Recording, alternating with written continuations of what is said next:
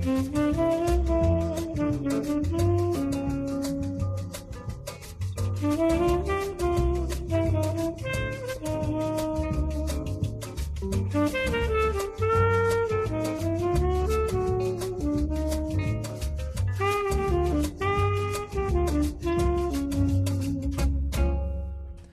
to the Mad Men Happy Hour, the officially unofficial podcast from Mad Men on AMC. I'm Jim. And I'm Aaron. And today we're talking about Season 7, Episode 10, entitled The Forecast. What do you think of this episode? I liked it. I mean, first and foremost, it was really funny. And It was. It had some good, funny things in there, yeah. There's still a lot of kind of like, okay, where are we going? But it never hurts when an episode makes me laugh pretty hard several times. Mm-hmm. And between Pete and Peggy's little sibling spat and Johnny Mathis's spectacular flame out of SCP, and just lots of other, Roger, Sally schooling her Teddy. Mom and her dad, Yep. and it just really good stuff. Mm-hmm. Lots of good stuff. Indeed, and I think this is a kind of a deconstruction episode for Don again. He's got to be brought down to a clean slate, apparently, completely clean slate before he can be built back up into anything. Yeah. So that's kind of what we got. My favorite take on this was Molly Lambert on Grantland.com, who's rapidly becoming one of my favorite Mad Men writers. Mm-hmm. She says that this whole Gettysburg speech hook and the writer's block that he experienced could be seen as like a meta commentary by Matthew Weiner's writing process of the last season. And then also Don's hectoring of Peggy with the, and then what else? And then what else? And then what else is his kind of meta commentary on the fans just not going to be happy with anything he comes up with. It's like, there's no, sure. I suppose you could read that. Yeah. And I cannot wait to read the postseason interviews with him, because just judging from the preseason and how kind of gregarious and forthcoming, I'm expecting some great things. So I hope someone asks him whether that there is a little truth to that. If he got a little bit of stage fright or a little bit of some struggle with what is the future look like. Let's assume it's good and it'll get better. Yeah. And I can imagine with his writing style, the way he's kind of not wanted to write toward an ending of any kind. Yeah. That could be a concern for him. Yeah. Certainly. Yeah, and the big head scratcher is, as it continues, his casting of his own son. Come on. At this point, Glenn is Matt, and a lot of people like judging by the dozens of, oh my God, can you believe emails I got? Many people are shocked to find out that is Matthew Weiner's son. Okay, yeah, we've known that for quite a while, but yeah, I could see how that would be extremely shocking, considering he's not that great of an actor. I mean, we've talked about it before. Yeah, we're going to talk about it again. We will. So, but it's just one of the mysteries of Mad Men, the biggest mystery, perhaps. Okay. Why would he put his son in the role of this? I don't know that that's a huge mystery, because he's his son, probably. But he is so bad. Like, I almost don't believe he's that bad. I feel like his dad is like flatter, less emotion, deader eyes, deader. And like, is this some big joke between them?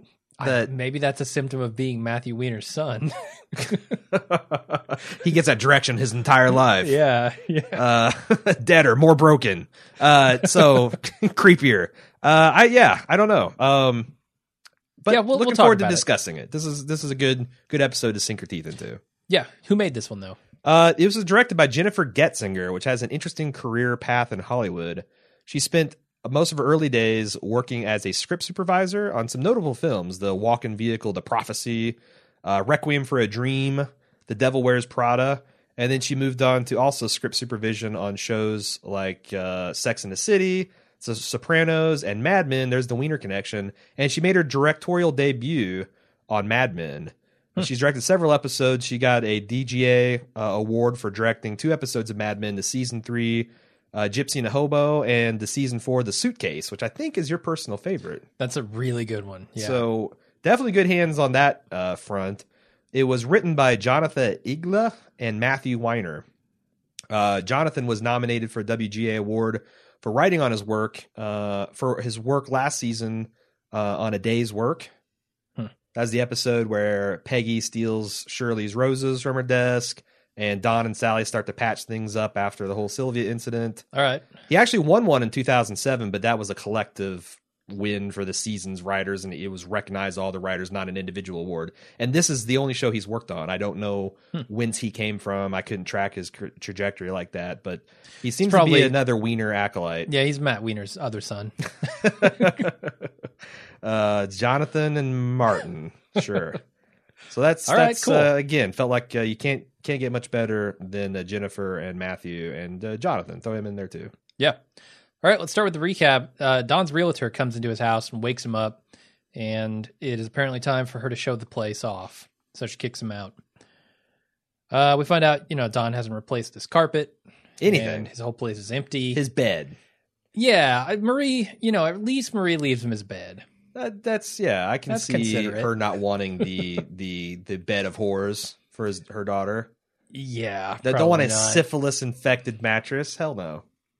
No. So yeah, I mean, the stain is still there. This carpet hasn't been replaced. Yeah. And Don tries to play this off in the start of what is the theme of this episode, that it's better, they can imagine their own thing. It's Don not really doing anything, just kind of chasing this imagination of what his life should be. Sure. And we get further, into that topic later on with Peggy and all sorts of stuff. Yeah, it's always frustrating for me. I as a guy who's sold to mostly empty houses, the realtors are always bitching about that. And I'm like, it really? Because if I'm looking at a house, I'd rather see an empty house. I don't want other people's I think crap you're definitely in the my life. minority, though. Like, really? Yeah, having wasted a lot of time watching some of these like property shows, like Flip a House or whatever. Yeah. It's very hard. People have bad imaginations. That really blows my poor mind. imaginations when it comes to housing. And if you show them something fancy and really nice and dressed up, they're more likely to go, "Oh wow, this is what my house could be." Well, I see that if you had Don's Bank and you could actually stage something that looked like Better Homes and Gardens, sure. Uh-huh. But when you're talking to a person of average means and like, I just and an average and their lawn furniture is going to go in the living room. That was the best. Him awesome. Dragging his patio furniture into lounging. That's such a bachelor frog thing to do. Yeah, he's like, fuck it, I'm not going to fill this house back up. Yeah. Just going to get rid of it. Yeah. But she said, have you ever sold an apartment? I would love to see Don as a realtor. It'd be amazing. Yeah. And I could see Pete going that way. Sure. His girlfriend last season was a realtor. I mean, the thing with Don is you never know. When he meets with you, are you going to get the carousel or are you going to get the Hershey bar? Sure. Hershey bar is not going to sell. That's not going to close. This carousel, sure. Yeah, you could sell a house with a carousel pitch. And this balcony, perfect for jumping off of. What? What? Sirens as the day is long, you hear. Joan's mother calls her at her hotel in California, where it's very early because her mother can't do math, and she orders room service. Not a lot to this scene. She talks briefly to her son, who doesn't talk back to her. And I think that may be significant in some ways. Or it could be he's a 4-year-old. It could also be he just lost interest in a phone call. Yeah. Yeah, something shiny bounced in front of his path, and he went off. Yeah. Roger taps Don to write the Gettysburg Address of vision speeches. Sure. For this retreat that they're having in the Bahamas. Right. And I think it's in the Bahamas. It is. Okay. It is. A godless retreat in the Bahamas. Yeah. Hoping we're seeing some of that next That's episode. what Roger loves, man. He just doesn't want to write the speech. Right. And that, I think, was interesting that, 2,500 words, I think Tom Lorenzo mentioned that's like the average high school assignment that you could bang out in a weekend. And Don just cannot do it. For good reason. Don doesn't know what the future of this company is. Yeah, or himself. Exactly. The company here is a stand-in for himself. This speech he's writing is not about the company. It's about Don's life going forward. Yeah, and how disappointed he'd be if he just projects this trajectory on forward a few years. Like, is that, and then what? And then what? Yeah, he just doesn't have any vision beyond work. Yeah. Like, he has all these, people look up to him. It's weird. Like, Roger looks up to him as a guy who has this great passion and ability to paint a picture for people. But the picture he's painting isn't necessarily something that he would find satisfying himself. Yeah. It's something that he knows they're looking for, Right. but he has no idea what he wants. Yeah, like he can sell women on pantyhose and he can sell men on Jaguars, but sell Don Draper on his own future. And, He has no idea. And he's so desperate he asked Meredith for advice. Miss Space Station. I mean, that's as desperate as you can get, going to her for insight. Sure. Speaking of space stations, there's a reference here, I think, to Kin, where Rogers says, just write something up. It doesn't have to be science fiction or anything. I felt like that was maybe a slight nod along with the space station stuff. It doesn't have to be about dudes and music, but little miniature dudes playing music in a music box. Sure, no. Joan gets to the office, and Lou tells her that the first meeting is at noon, and then he runs out the door to an errand, as he calls it. Apparently, Lou got transferred to California. We were asking the question, where's Lou? I got a contract. He does have a contract. So they brought Pete back to New York. Mm-hmm. They shuffled Lou out there. Makes me wonder if they also shuffled Cutler out there. But I'm not certain about that because we don't see him. Well, Cutler just might have. Again, he wasn't part of the you need to be in here buyout. So he might have just been off. Oh, speaking of that, the previous scene where Don comes into Roger's office. Roger points out that he's drinking and that he shouldn't be. He could have his head for that. Yeah, I thought that was weird too. Really? Don still can't drink in this office? He's got a 5-year contract. Oh, this was particular to Don. Okay. Yes. Okay. Where he made this agreement, this rider on his contract, which said, I won't drink or embarrass the company in any way. But that was before the buyout. So Yeah. it's like that might, I mean, I don't know how much of that's still in effect. Obviously, not a lot. I mean, it's as strictly in name enforced as only. Stan's no doobie contract in the creative bullpen, which is to say, I just thought it was weird that is a concern at all, period, after this buyout, when he was such a key component in that buyout. Yeah. Like, use that to at least get rid of this no fucking up clause. I want to go back to the scene that we were talking about with Lou Avery here in L.A., because they mentioned the Beverly Wilshire, which I always, anytime I hear him mention, I always look it up. And I wasn't even going to mention this because it's just pretty much straightforward. The singer Elvis Presley and later actor Warren Beatty was famous for living there for several years at a time. It's just this kind of like posh historic hotel. Barack Obama stayed there. All kinds of people. John Lennon stayed there when Yoko Ono kicked him out.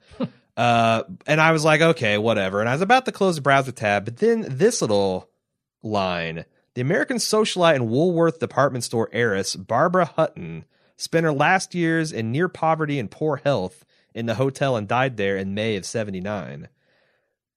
And it made me think of Rachel. Like, obviously she didn't die in near poverty nor in a hotel, but I wonder if that was part of the Wiener's creative stew here. Yeah, he mentions this hotel, and you had this wealthy department store heiress died there. I just thought it's interesting, and I don't know if anyone else will, but that's why I read Wikipedia. Sure. No, some of these loose connections are there. Yeah, in a lot of episodes. Sure. So, Meredith and Don are going over the speech, or the ideas for the speech anyway, of which one is a space station. International business is space. You can't get much more international than space stations. That's true. Peggy then comes in to get sign off on the pitch for Peter Pan cookies. That's also not like as out there as you'd think, because isn't we're almost in the time frame of Skylab. That was in the 70s ish. I wasn't sure if it was like 70, you might be right. 170. So it's like that's part of the might culture, be in the zeitgeist. I was about to say that Meredith would, in the same way she free associates But the Meredith, Manson brothers. It's still not a useful suggestion. Why would an advertising agency need a space station? Why wouldn't they? I mean, maybe I suppose there's advertising to be done in space. Yeah, NASA's reaching out through Lockhart to sell the whole Skylab program. That'd be cool. Pepsi can put their logo on the moon. Sure. Why not? So Peggy comes in, says, hey, we need to sign off on this Peter Pan cookie stuff, on the pitch for that. And then Mathis and Ed explain it to him. He doesn't like the first tagline they come up with, so they change it. Yeah, his exact words is, love again? Spoken like a man who just went through a fairly bitter, acrimonious divorce. Yeah, seems right on. It'd be another 18 months before he can speak of the word without retching. Yeah, and it looks like there's some kind of rivalry here between Mathis and Ed. Mm-hmm. It's not just about growing hair out. No, Runs definitely deeper. not. Anyway, let's keep moving because there's a lot more to be said about that later. Sure. Joan's waiting for Lou, and he's late. She's out in California. She asks what he's out doing, and his secretary tells him that he's talking to Hanna-Barbera about a cartoon he has, which we know to be Scout's Honor. It's a nice little callback to that. Sure. Some guy walks in and pretends to be the contact that she is waiting for, and that is until Lou walks in with the real one, and then she asks, "Who the hell are you?" And he asks her out. His name's Richard, apparently. And I gotta say, I'm kind of skeptical of any man walking into Joan's life because I'm like, I don't know if he's good enough for you. But when JFK / Captain Christopher Pike walks into the room, Yeah. I think my gut reaction was, this guy's good enough for Joan. Yeah, he seems like a charming, well put together guy. He's like best case scenario, he's a Roger without the narcissist, incapable of genuine connection to other human type character. Okay. Now, my thoughts changed throughout the episode, but my initial reaction just by casting this guy was this guy's solid. All right. I think that's a fair assessment. Sally over at Castle Frankenstein is signing traveler's checks, I think. Yeah, that's what it seemed like. Yeah, in preparation for what I imagine to be a tour of the colonies, like the old American colonies, because she makes a joke about it and her mother being old. Haha. Right. Betty tries to warn her about getting into trouble on the trip, but it seems like Sally has it all figured out. Sure. This felt like a very different relationship between Sally and her mother. Really? At this point. I mean, yes, from one side. I mean, Sally is being wry and making these jokes and jabs at her mother. There's that, sure. But Betty is not reacting to them in the way that I've seen her react in the past. She seems to actually be getting the jokes. Yeah, but Betty's got this knack of like mothering up for big, in her mind, big events. Like your first period, I'm going to turn on the mother afterburners, the full, and mother the shit out of you. And, oh, you're following in my footsteps and doing the same tour I did when I was a girl, breaking my light bulbs and flirting with boys' tee-hee. I will try to glom on. And so I felt it was a little bit more in the same way, and I know I got flack for it when I said it, but I'm going to say it again. In the same way that her comforting her daughter when she got her first period was just as much about Betty as it was about Sally. I thought this was very much about Betty. And she was being generous with her because she didn't want to ruin her moment, you know. In the same way Bobby had the temerity to ruin the perfect day. She wasn't going to let that happen. Now, yeah, I don't know. I also hate Betty. I know. Everything is being filtered through that, but I think Betty is becoming a less disgusting person toward the end of this. You always say that. I know, but then the end of the season rolls around. It's a shame what she did to Bobby last season. I don't think that was fair, and that was very Betty-like. Sure. But something about this with like Glenn coming back and her being somewhat genuine with Sally and not just a huge raging bitch, it seems like progress. Yeah, I mean, for Betty, it's progress, right? I mean, sure. There's a long way to go still, and I don't think she's there yet. But I think she's more there than Dawn is. I don't know.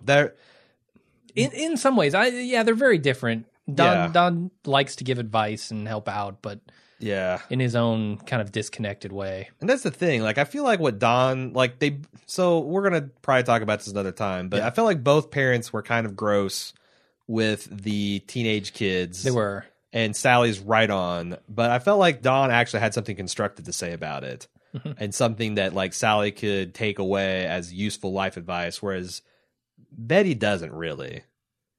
Betty wants Sally to. I think Betty wants Sally to grow up as a happier version of herself, which is a logical impossibility. Where Don wants her to be a better person, and not be like him, which I think is like one of the fundamental differences between their parenting approaches. Okay, I like that. Don gets home. And his realtor hasn't sold the apartment in a single day. Sure. Come on, realtor. What do I pay you for? Yeah. And he says it's because she has no imagination. but she says, no, it's because this place reeks of failure. Yes. It's A empty, sad person lives here. Uh-huh.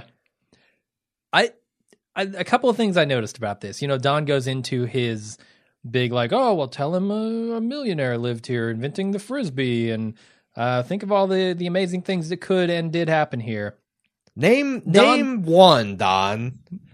I know. Like this, I know. We've talked about this apartment being just like so many weird and emotionally harrowing experiences. Like Yes. Zuby Zoo is the only good thing I can think of happening in this apartment. And even that felt a little weird too. It did, because Harry was there perving the whole time. Okay. You couldn't just enjoy You're the right. performance Harry's for what been in it the was, apartment. because Just burn it down. he was getting an audible erection. Uh-huh.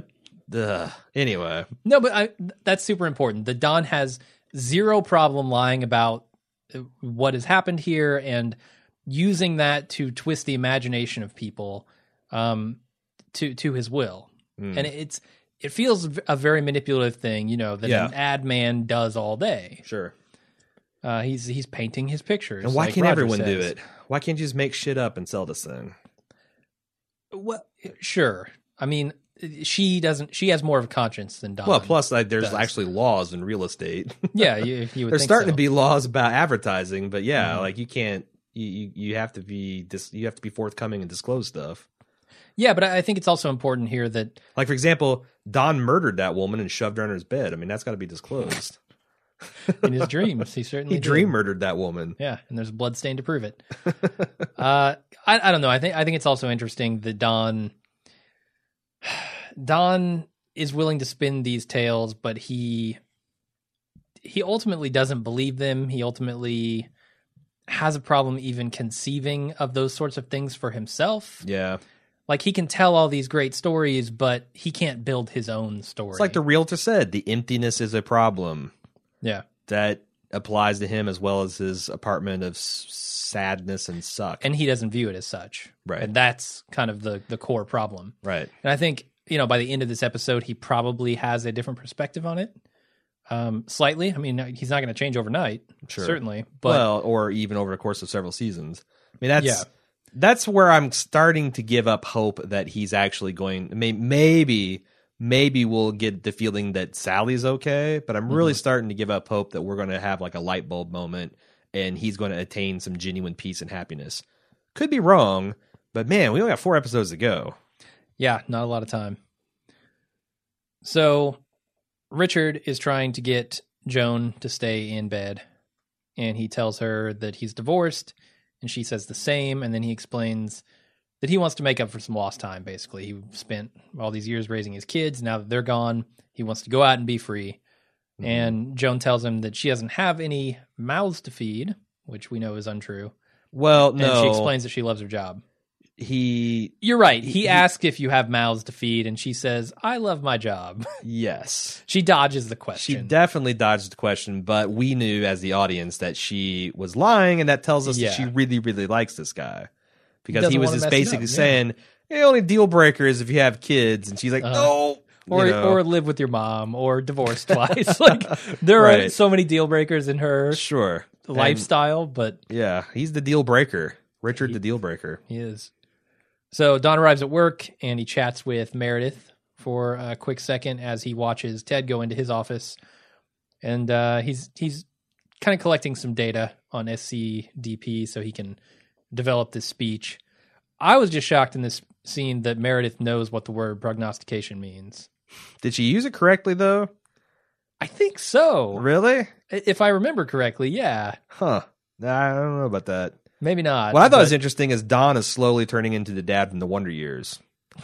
His what do you mean? face is just setting into that granite block head that guy had. Like, there's this one point where he's working the candy machine. He had this like weird thin-lipped overbite that I was just like, my God. The years are taking their toll. When's Winnie Cooper going to come go booting into this place? Yeah, what people don't realize, it's only the Wonder Years for the kids in that show. The fucking parents, it's the hell years. Yeah, man. right. It's the gauntlet. Yeah, it's the lives of quiet desperation. I think all dads eventually turn into the Wonder Years dad. It's the kids, man. Their heads get bigger. Mine certainly is. Yeah. No signs of stopping. Don goes to Ted's office, and he asks him what the future of SCMP is. Ted says, I don't know, maybe some bigger accounts. And Don is completely unsatisfied with that. Yeah, you can tell the whole thing is like he's disgusted with everyone that they don't have any better idea of what to do with themselves than he can come up with. Except for Peggy, who does, but he is still... Not really.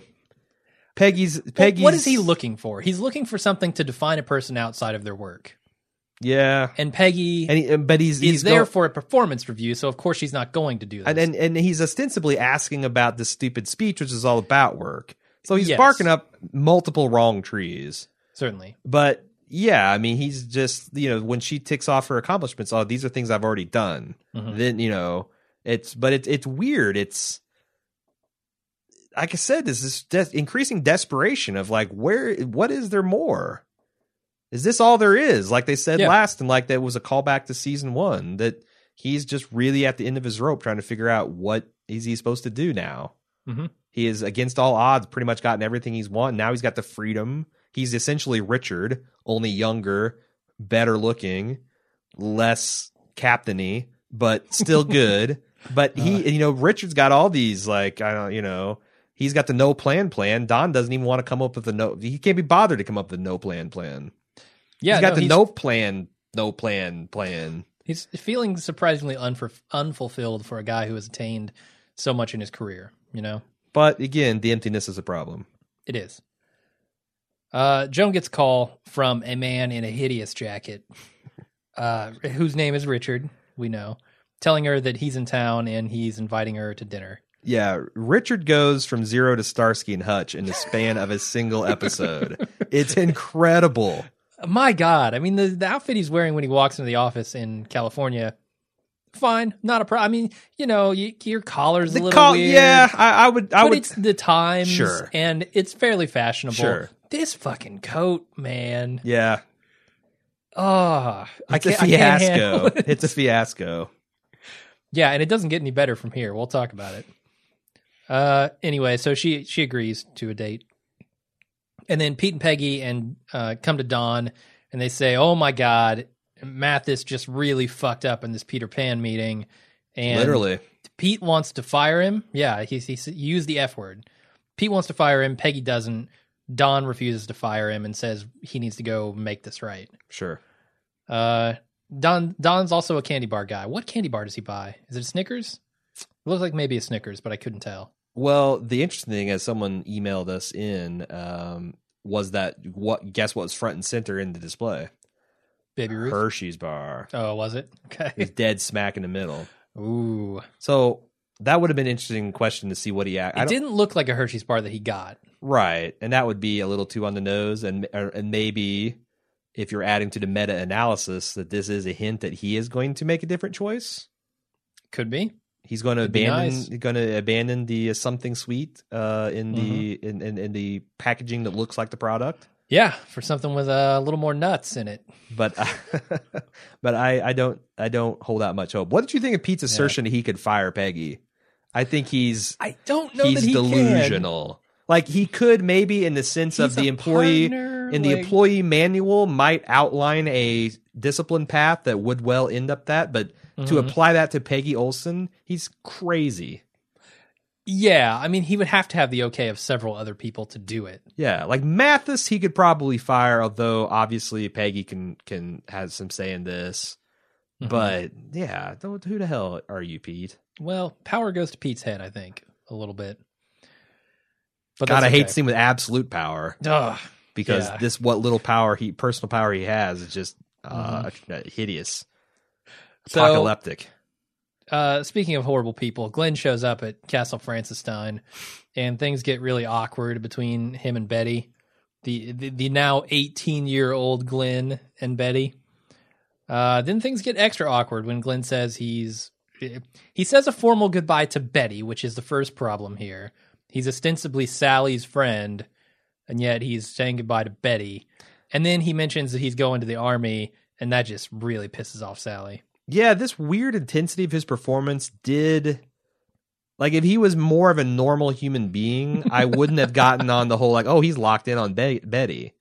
But this scene, like, you're right. He's there for Sally, and he is just completely focused on Betty from the moment that she walks in the door. Yeah. And we find out later that that's basically what he was there for. Yeah. And say this about Martin. Martin's had some unfortunate physical characteristics.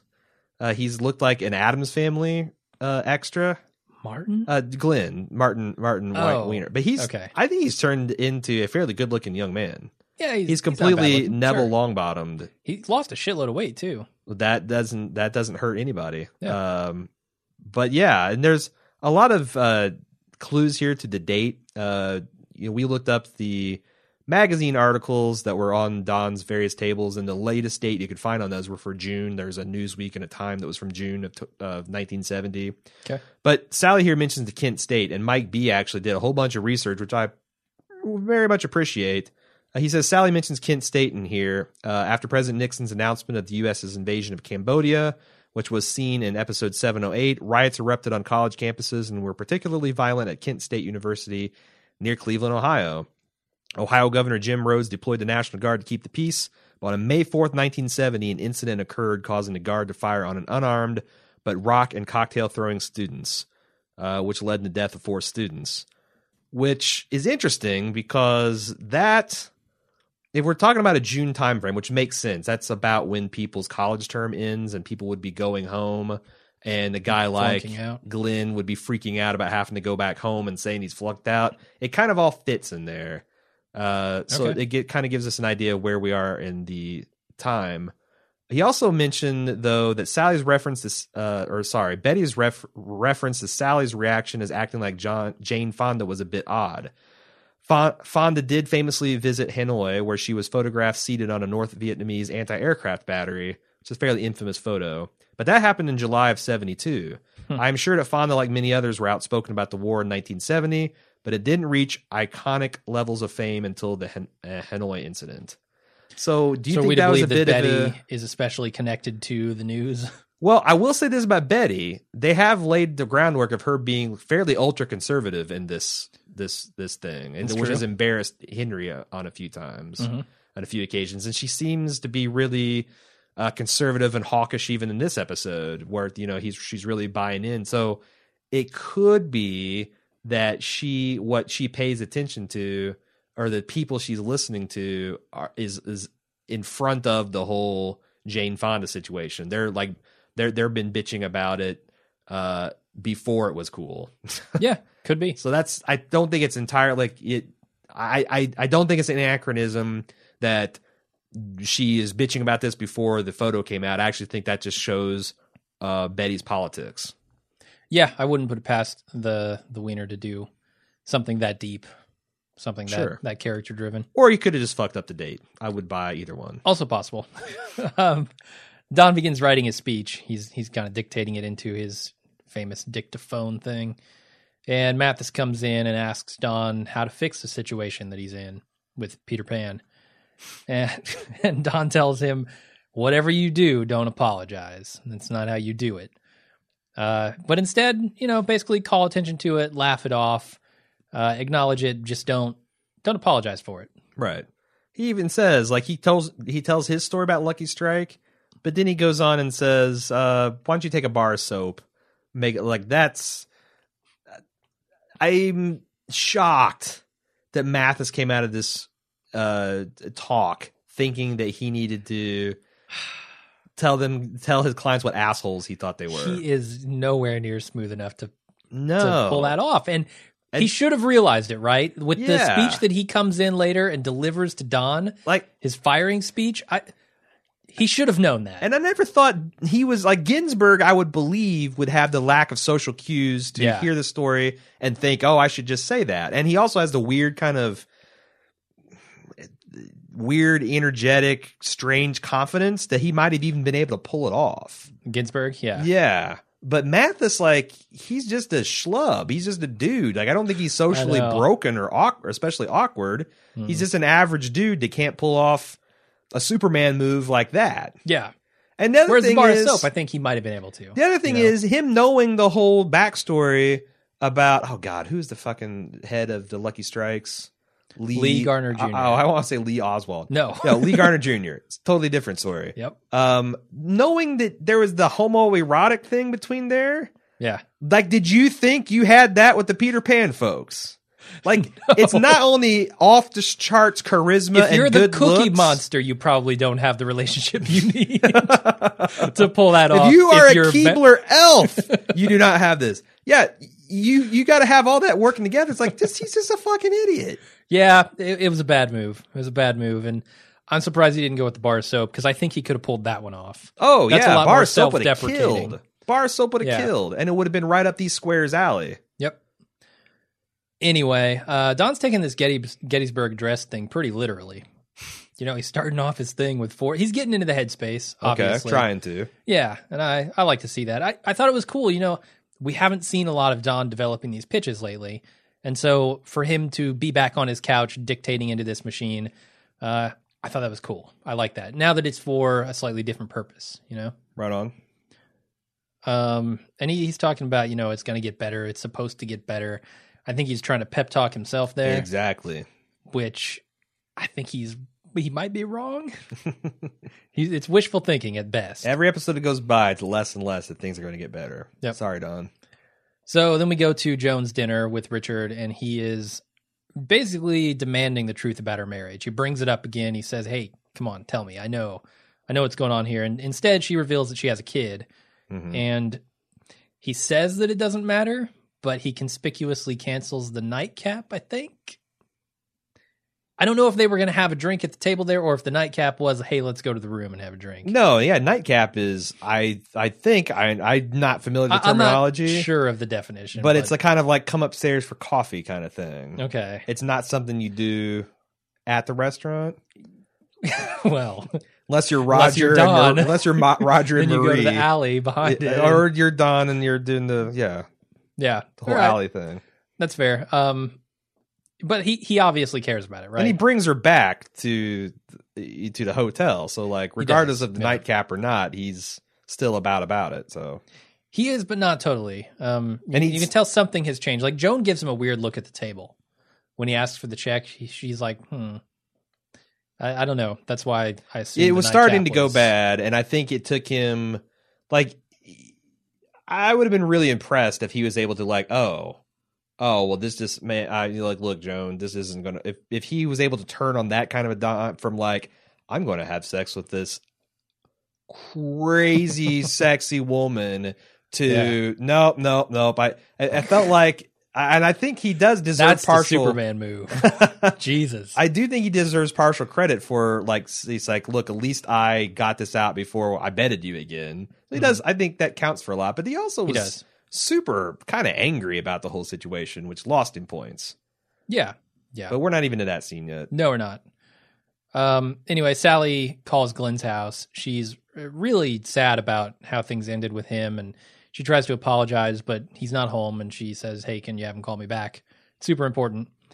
I don't know. Sally clearly cares about Glenn. It would make her really sad if that's how they left things. Yeah. Which feels totally consistent with her character. It does. She's a very thoughtful teenager. Back in the hotel room, Joan and Richard are about to get down, and Joan calls her babysitter to ask if she can stay a little bit longer, which this babysitter, man, she really hassles her. Joan should be like, come, I got something to do here. Let's just agree. I don't care how much it costs. Let's do this. But now the babysitter's like, oh, I don't know. I got things to do. And she's like a plus school tomorrow. Got to get up early. She's such a hippie too. Yeah. Like, I don't know. Maybe that's how the kids dress, but I thought it was interesting, kind of a culture shock moment too, that Kevin is being raised by some Woodstock burnout. All right. Yeah. So after this phone call, Richard has changed his mind about getting involved with Joan due to the fact that she has a kid and that it is obviously getting in the way of things. Mm-hmm. And he tells her. And then she leaves. Yeah. And yeah, like I said, he got kind of shouty and she's like, fuck this. Another thing to note that this is a hallmark of the Wiener is the specific thing about Kevin being afraid of a horse. That is such a... I love that specific detail, and it's consistent with my memories of being a kid and of having kids myself. Mm-hmm. It's like, the thing I can remember being afraid of as a 4-year-old is a fucking turtle that lived under my bed. A turtle? A turtle. I don't remember why I was afraid of it. Like a snapping turtle? Just a turtle. Like a turtle. Like a box turtle under my bed. Okay. So yeah, being afraid of a horse, that was a cute detail, and it's such a throw off thing. I like to imagine in a writer's room they went around till they got it just right. No, cow's not scary enough. That's the right blend of terrifying but pedestrian. And benign, yeah. Yeah. Uh-huh. All right. Peggy comes into Don's office and asks to have her performance reviewed. So Don does so. He asks her what she sees for the future. I get why Ted did this, because fuck trying to give Peggy a personal, any kind of review after the relationship they've had. Oh, God. But, man, if you are a manager, it is such a huge fuck you to tell someone to write their own. You might think of it like, oh, just write your own review and I'll sign off on it and it'll be good. But it puts the employee into personal hell. It makes you seem lazy as hell. It's just don't ever do it. Take the time out of your life to give this person a review. Goddamn. Yeah, I mean, it must be difficult for managers who aren't connected enough to, or hands-on, or understand their team well enough to even do it. Well, like I could see a manager just not even being able to do it because they don't know anything about their team. But that's a poor manager. It's a terrible manager. Guess. But I'm sure in that case, maybe do away the HR requirement of a performance review. Just here's your raise. You're doing adequately, or I would have fired you. Go on. Yeah. Like this whole whatever. But Don uses this opportunity to try to get some answers from her. Another for dick his move. Vision quest here. If you're going to give someone a person, just don't use it as the lens to view your entire life and shit on the employee's dreams. Yeah. So he asks about, tell me about your job and the meaning of life. And Peggy's like, those are two different things. And that really highlights how much Don thinks of his career as his life. Yeah. Or at least, he's coming to a better understanding of it now, but that seems to be how he has viewed it in the past. And there's also the start of this was like, it was cute. And he clearly got the joke that she is essentially saying, I want to be just like you, Don. Yeah. Only with a little bit more of a feminist bent to it. Mm-hmm. And I thought it's also interesting her putting it out there. She wants to be the creative director at McCann Erickson, when we found out last week, and I think we talked about this in the season before, that McCann Erickson in real life was one of the first Manhattan Avenue ad firms that did have a female creative director. Yeah. So I like that, but Don clearly enjoying just like hearing her regurgitate all of his life milestones just turned to annoyance on both of their parts when he was saying, well, then what do you want to do? Yeah, he's saying that's like, empty. That's now you're to me, and your life is a sham. He's then asking what he should do. And that's, right. That's unfair. Right. I don't know. The other thing is like his personal knowledge of her, giving up the baby and all that. Is that also like he's perturbed that doesn't seem to bug her in a way? Like her running away from her life doesn't seem to be costing her as much from his perspective as him running away from his life. Sure, but he doesn't see the scenes where she goes home to her empty apartment and cries. Sure, I get that. I mean, but I was wondering if that's intentional or if that's just something I'm bringing to it, because I do see both sides of that. No, I could totally see him viewing it that way. Okay. Yeah. I mean, Peggy seems like she's got the world in her hands, from his perspective. Sure. Just like he does to everyone else, Anyway, Joan's babysitter shows up late. Kind of a down scene for us Don Peggy shippers, though. Yeah, they're not seeing eye to eye very much. Wanting to see more dancing to Sinatra, less shitting on dreams, Don. We got 4 episodes to go. Come on. Chop, chop. Joan's babysitter shows up late, and Joan yells at her on her way out the door. Well, she yells at the babysitter, and she kind of accidentally yells at her kid. That's the devastating part of that. You're screaming, you're ruining my life with your 4-year-old, and then he comes back with a bye-bye is just make you feel pretty bad. Yeah, and I definitely think, Peggy's stuff with giving up her child, Don's stuff with being a bad parent, Richard coming into this whole scene, all of this is kind of tied together, right? Sure. Everyone in this career kind of views their children as impediments to the life that they want to have. Some of them are beyond that at this point, and some of them are still dealing with it. And it's a sad thing, but I don't know that it's an uncommon thing. Not in my experience. I mean, Yeah. maybe, hopefully, if my son ever gets around to listening to this podcast, he'll be in a well-adjusted enough period in his life to know what I mean when I say this. But I think almost every parent, unless you totally drink the Kool-Aid and you're one of those crazy people having 15 kids, quiverful, all that stuff, there's going to be a point in your life where you think, not like I don't wish my kids were here, but like, God damn, something would be easier or this opportunity would be open if I could just pick up and move. Sure. Like they are kind of impediments to a certain type of carefree lifestyle or dream. Yeah. But, you know, again, tons of good stuff goes on too. But like I think probably 90% of parents would feel that way at some point. Yeah. And ultimately, I mean, these are people who are driven by their careers as their main goal in life. And it's evident by their visions for the future. Yeah. A guy like Joan or Don, or a woman like Joan or a guy like Don, I can see this being even stronger. Yeah. Because again, their families are less important to them. Their career family balance is different than the way I see mine. So certainly. So we go to the follow-up meeting with Peter Pan, and Mathis tries to use Don's joke, and it goes over like a lead balloon. Pete's face, man. Oh my God. Pete's face. Oh. It's Pete's face. And Vincent Kartheiser.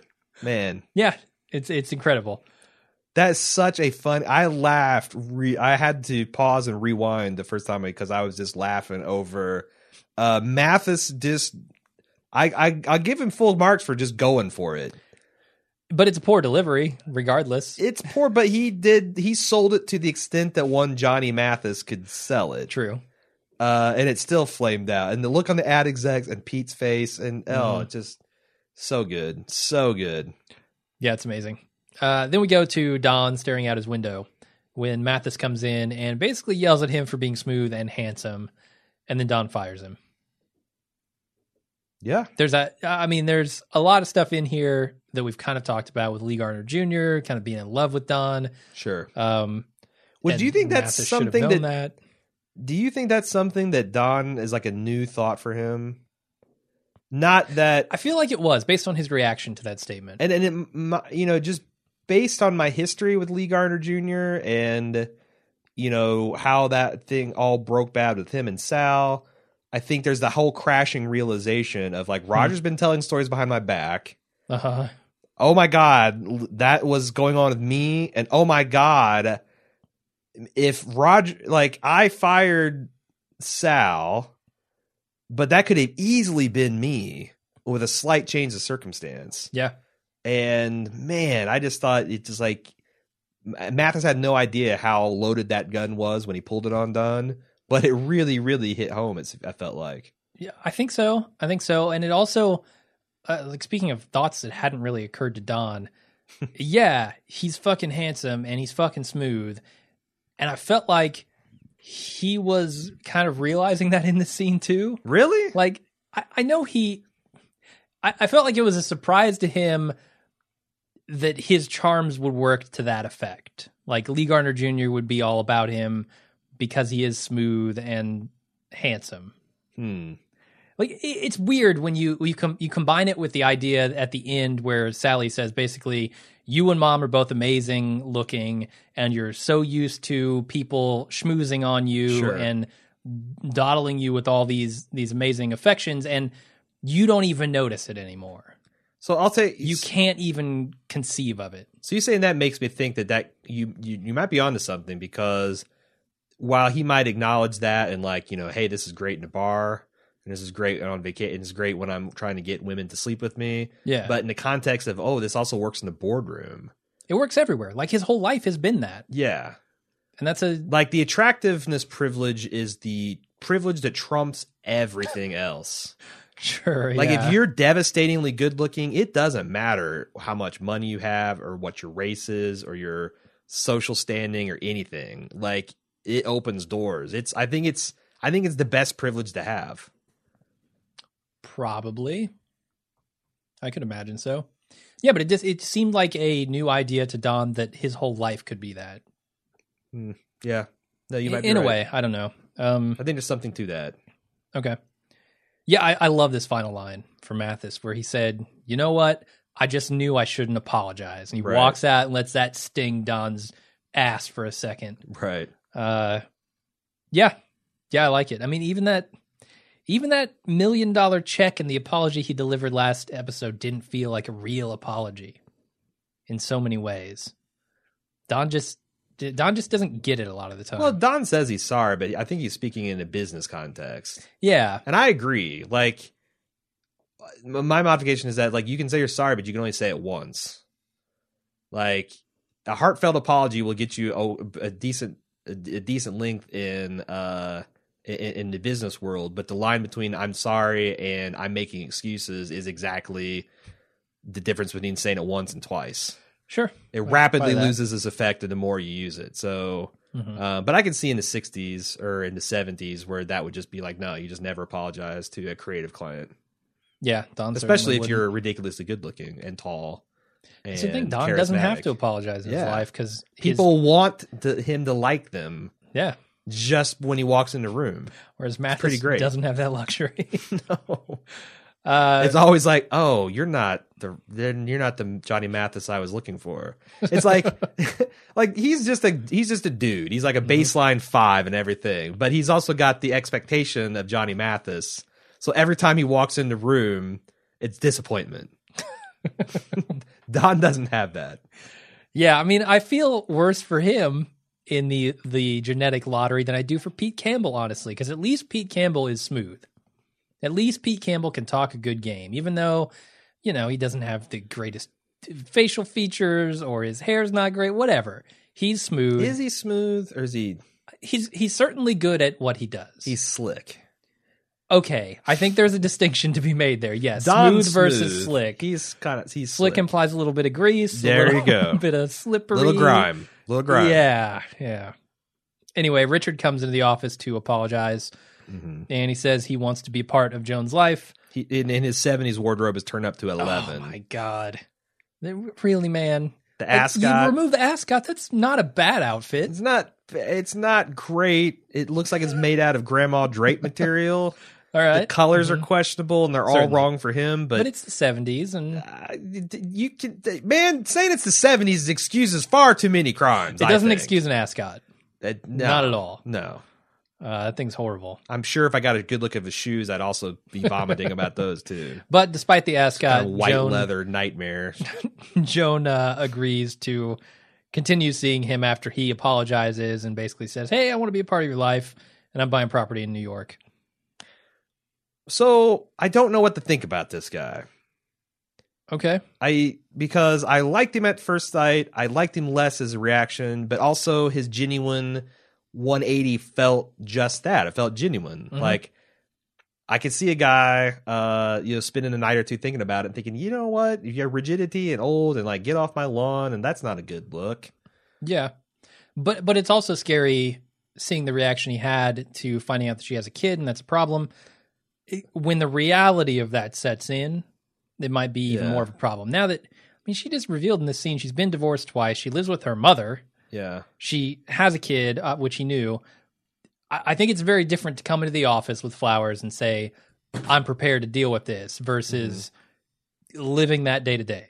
Well, also the other thing scary is this guy just met her. He flew across the country. Now he's going to buy, and I get that is for a man of, I guess, his riches and means is equivalent to me, like agreeing to stop by the same restaurant a few times a week to see a waitress like that. Like, that's not a big commitment, but it is a big commitment to go from LA tan playboy to settled down family man, house, or apartment by the park. Sure. It's a little bit of red flag, a little alarm bells. What do you think about the comparison between, Peggy and Joan were in conflict and they kind of rebounded against each other, and they had very different experiences to that reaction of sexism in a workplace. And they haven't come back together yet, but think of the experiences they have. They both went on 2 really promising first dates. And we haven't really revisited that with Peggy yet, but do you think that there is some kind of symmetry to that tale that the Wiener's going to do something with in the home stretch? I hope so, because I mean, Peggy and Joan have always been connected in one way or another. Yeah. And they're very different from each other, but I feel somehow that they both want the same thing. They both want to be respected and both want to have this really nice career. Right. And to see both of them get that would be fine by me. And I like how Jones ended it with, well, we'll see. Acknowledging that, like, I like what you're saying, but you also, this is a 180 and we'll just have to see. Mm-hmm. But also something about, Peggy had this very romantic gesture of going off to Paris, and she's like had this moment of clarity and like, okay, I need to pump the brakes a little bit. And Joan did it, but, instead of like, well, I guess maybe their both reaction was, we'll see. But I just thought it's different. Peggy's like, nope. I need to stop myself. Where Joan, maybe she pumped the brakes a little bit, but it seems like she's kind of full steam ahead on that. And I don't know if, because this kind of is the same type of fairy tale, like a man uprooting his life. This is a very Don Draper thing to do. Yeah. And I don't know what's the real Richard. We'll see. Was that his version of the, I'm ready, you're not the first thing to go? Like, is that his version of that speech to the vampire waitress? It could be. Yeah. We'll find out. Glenn comes to Castle Frankenstein while Betty is home, and it doesn't appear that anyone else is. No, Loretta let him in. But on her way out the door. Yeah. He Carla get fired for shit like that. Betty is really not. She is really not as firm a hand on the help. Poor Carla. Glenn makes a move on Betty in the kitchen, but she turns him down. And then Glenn says, "Hey, I'm only going to war because I flunked out of school." Betty makes the right decision here.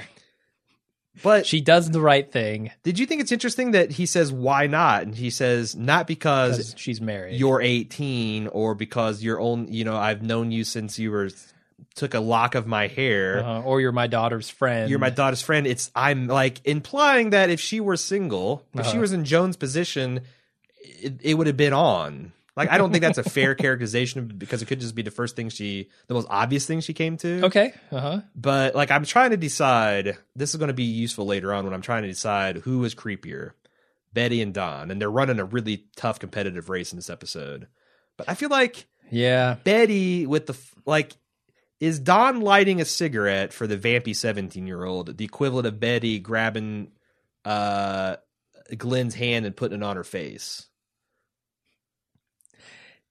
And the way she kept touching her hair. Betty's was more emotionally supportive. Like, she understands that this kid is about to go, and this kid's going through some real killed. This kid's going through some real shit. He's not going to go on a 12-state powder puff fun tour with the girls. I felt like Betty's was more heartfelt and valuable to the other side of the equation. Yeah, that's pretty good. That's kind of what Glenn needed at that point, and she knew that. And it's like, I don't know. I don't think it's as creepy as what Don does. Don tries to play it off like, I'm just trying not to embarrass this girl. Which I think that's an element of that. There is. I don't know that I think that's the whole reason, though. I feel like Don is still Don. Did you notice Betty touching her hair? Because I thought that was to remind us of the whole lock, and I thought that they were going to mention something, or like, oh my God, what if he reaches in his pocket, or he's got it in a lock, or what if he still got it? Oh no! Like, this could go. How creepy is this going to get? And it also appears that she's attracted to him. Like, she sees him and she's like, "How old are you?" And he says 18, and she's like, "Okay." Well, yeah, she's definitely looking at him with new, hungrier eyes. Like, but even back in the day, I remember, and I wasn't podcasting it, but I just remember how wildly inappropriate their relationship was. Oh, yeah. And it was like, when Sally says, any attention you guys get, and you ooze, it's literally any attention. It is. That is such a dead-on criticism of these both. Yeah. Whew. And it's constant, too. That's the scary thing. Yeah. No, I'm glad it didn't go beyond the Fate's caress. I thought we were going to get some kissing, or, I can't not in Castle Frankenstein. I can't imagine, like, I can't condone rewarding that kid's acting by allowing him to kiss January Jones. I would not be able to condone that. So Sure. I'm glad it didn't happen. Anyway, Don entertains Sally and her friends, one in particular, during dinner before they leave on their tour. And before they can get on the bus, Sally yells at him for hitting on her friend, and Don gives her one last piece of advice for the road. Yeah. This is what we were talking about, with him lighting the cigarette for her friend. Clearly, she is hitting on him. How much do you think he's hitting on her?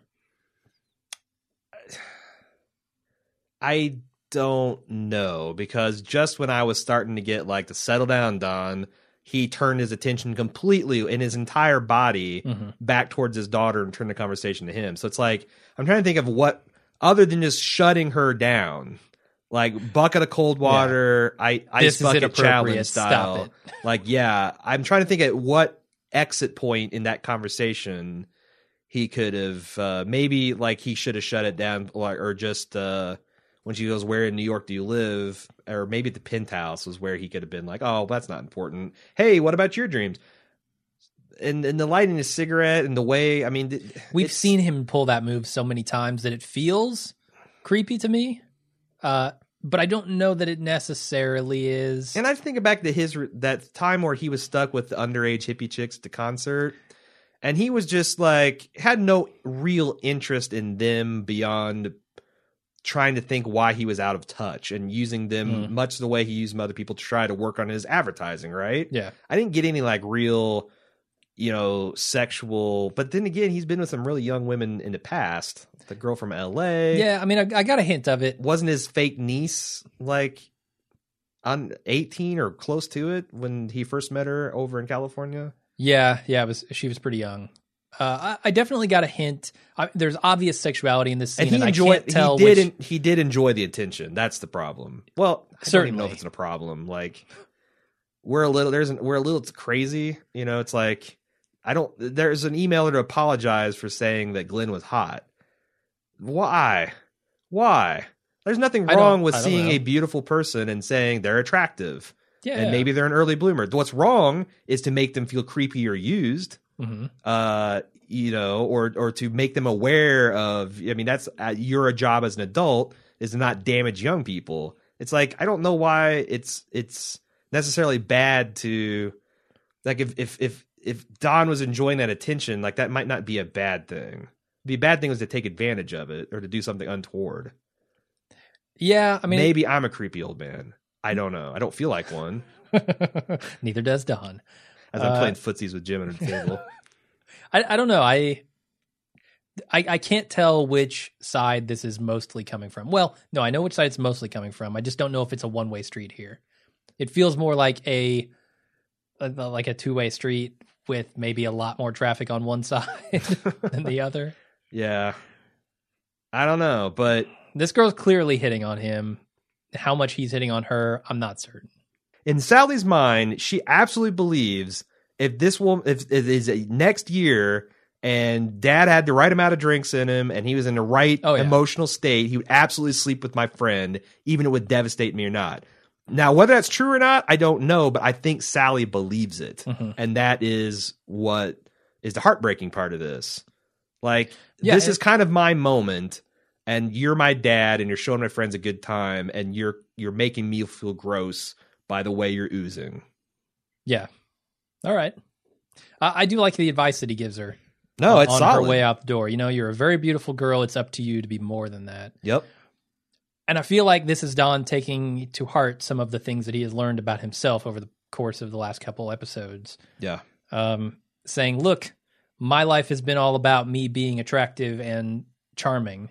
Sure. I've used that to great effect, but I'm not really more than that. The emptiness is a problem. And this dinner with your friend kind of just goes to show you need to be more. You need to be better than your mother and I. Sure. We've given you the jackpot in the genetic lottery. Now go do something better with that. Yeah.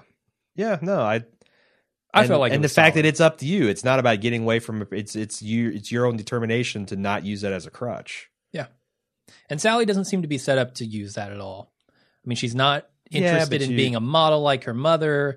She seems very much more interested in the substance of people, less in their appearance. That's the ironic thing about privilege. It's like you could be aware of it, but you can't not use it. No, of course not. And like short of throwing acid in her face, there's no way she can avoid the way people are going to react to her. Now she can not take advantage of it. Like we talked about Guile and Don's position, not taking advantage of the 17-year-old, but you can't stop it from happening. No. You can't stop that, people like, oh, I need to sit up straighter and I want this person to like me and I don't even know why. Something deep within me. Yep. Yeah, so. All right, Bobby is running around the house, Council Frankenstein shooting guns. Betty takes it away and throws it in the trash and then sends him off to watch the Brady Bunch. He requests to watch the Brady Bunch. But it seems clear to me why Betty throws this gun in the trash. Sure. It's even though she's arch conservative and she seems to be a fairly hawkish about the war, this is hitting a little too close to home. I think so. And also I enjoyed seeing the Brady Bunch. I felt like Captain America from the Avengers. I got that reference. I'm starting to finally catch up to pop culture relevance in this show. Uh-huh. Then Don gets home. There are some people signing the paperwork for his apartment. They're buying it. Uh-huh. And then he stands outside the door. They're pretty much homeless here. I mean, he's got 30 days, I guess. Yeah. But the camera pulls out, basically showing him staring into the future, is how I read this. This kind of wide open, this hallway, this clear path forward. I don't know that it's a big hallway. Right. I feel like his thoughts of it haven't narrowed to a point where he understands what he wants to do next, but it is a blank slate. He is ready to walk into his future. See, I see that as fear because There's that. like in the voice recorder, he was saying, "Let's assume that what we have here is good, and it has to be better." How delusional is Don? Can he see that his life right now is good? So if he can't even say that, then how could he say that it must get better? So I thought it was more like I have been kind of putting off this thoughts of the future and I don't really have a good answer, but now I'm being forced like, oh shit, I've got to move. Like I can't just be drunk. I can't be sitting here in my Dawn dump. The equivalent of the Pete Pit, taking gin baths and sleeping until noon. I'm going to have to go out and find a new place. Yeah. I'm very curious to see what he ends up with. I mean, that's ultimately a good thing, though. I mean, yeah, he needs to, like I've moving said before, out of the mausoleum. The first step sure. to that recovery is at least acknowledging that there's a problem. Sure. And he seems to be willing to do that at this point. Yeah. Whether he can paint a vision of his future that is more attractive to him and is meaningful and satisfying, I don't know. Yeah. But I feel like that's the kind of question that we're going to be dealing with going forward. Sure. Yeah. So that's it for the episode. I'd like to take a moment before we move on to feedback to tell you about our sponsor for today, which is Bald Move. It's us. Oh, that's nice of them. Sponsoring ourselves. We really opened up the pocketbooks, and some tough negotiation took place. But I want to tell you about you can redeem your. You wouldn't believe the price we gave ourselves.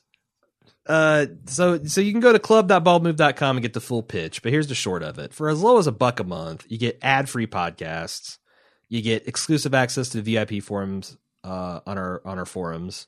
You get to watch us record the podcast, which on some of these can get you the podcast hours before they hit the internet.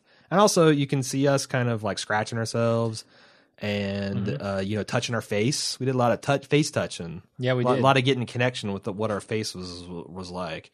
And you missed all that. You didn't get the full 360-degree Bald Move experience. There's also a lot of other fun features. We do like a weekly segment called Lunch with Jim and Aaron, where we just get together and sometimes we talk about television, sometimes we talk about life.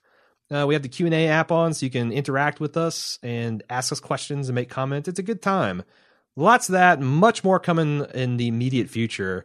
But it's already pretty good value. $1 a month. $1 a month is pretty good value. And the best part is it keeps us in operation, which is not nothing, let me tell you. So go to club.baldmove.com, sign up today, and we will be eternally grateful. We have feedback. Would you like to consider it? Why not? All right, first up, Steven, with a point that from the forums that just left my jaw dropped. It's taken me 7 seasons to notice that Don's pack of Lucky Strikes, often seen through his shirt pocket, places a perennial bullseye right over his heart. You know what he's talking about? The Lucky Strike logo. Yeah, I was bullseye. like, I mean, I don't know what that means thematically or anything, but that's a really cool thought. And we're going to jump ahead, I don't know, 15 Firing years. Squad? No one called Firing Squad. No one has called No one's called Firing Squad. He's going to be brought up for being a deserter. There you go. Firing Squad, right to his There heart. you go. It's going to be some kind of weird bylaws and the Uniform Code of Justice and hands are tied and what are we going to do? And final scene. Yeah. Don shot through the heart. Yeah. Pat Benatar plays 15 years from now. Oh my God. Crystal P. I wanted to talk about why Megan gave her wedding ring back to Don. Oh, I felt like an unwashed asshole when several people made this point. Okay, good, because I'm prepared to feel like one. I didn't understand it either. If you remember, that ring is from Anna Draper. She had left it to Don after she died, which then he then followed with a proposal to Megan. Maybe she gave it back because she didn't feel right about taking it since Anna means so much to him. I think that's right on, and that completely recontextualizes that scene and her leaving. You know, that's a much bigger gesture than it seemed. Well, I mean, we were openly derisive of it, so yeah, I should have recalled that. Good looking at Crystal. Sherry says, I rewatched the pilot recently and noticed this exchange between Joan and Peggy that has new meaning now that we've met, hopefully for the last time, Diana, the sad vampire waitress. Joan tells Peggy he may act like he wants a secretary, but most of the time they're looking for something between a mother and a waitress. Has the wiener been waiting all these years to spring this on us? Mother and a waitress. Throw in a little vampire in there and you got it. Yeah. That's interesting. That's a long route to take, but I don't put it past him. Yeah, and she's kind of like a sad, intellectually down waitress, and she's a shitty, abandoning mother. Like that's Don's like right up his alley. It's his kryptonite. Yeah, I don't know when he finds out about how she abandoned her kids. Is that him walking out the door because of that, or we got some really good takes. Let's keep the hype train rolling.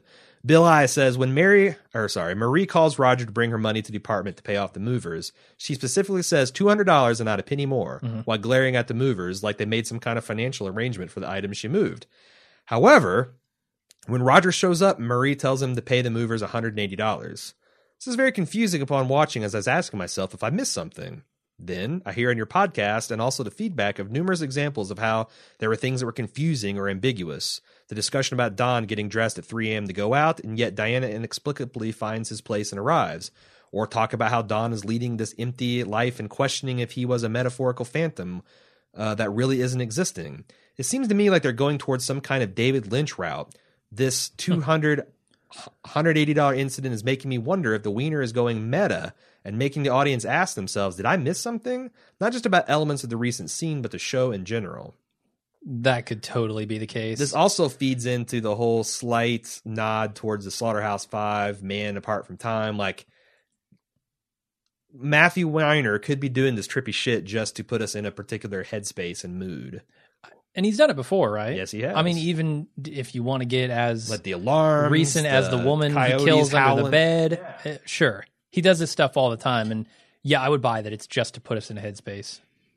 Or maybe it's going to be like really trippy and flash forward backward in time and like up is down and could be people turn into lizards while he's tripping on acid. Who knows? It's going to get Fear and Loathing. Yeah, I'm ready. In Manhattan.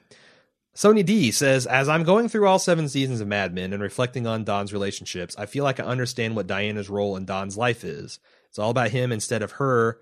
Once again, it's an attempt to repair the past.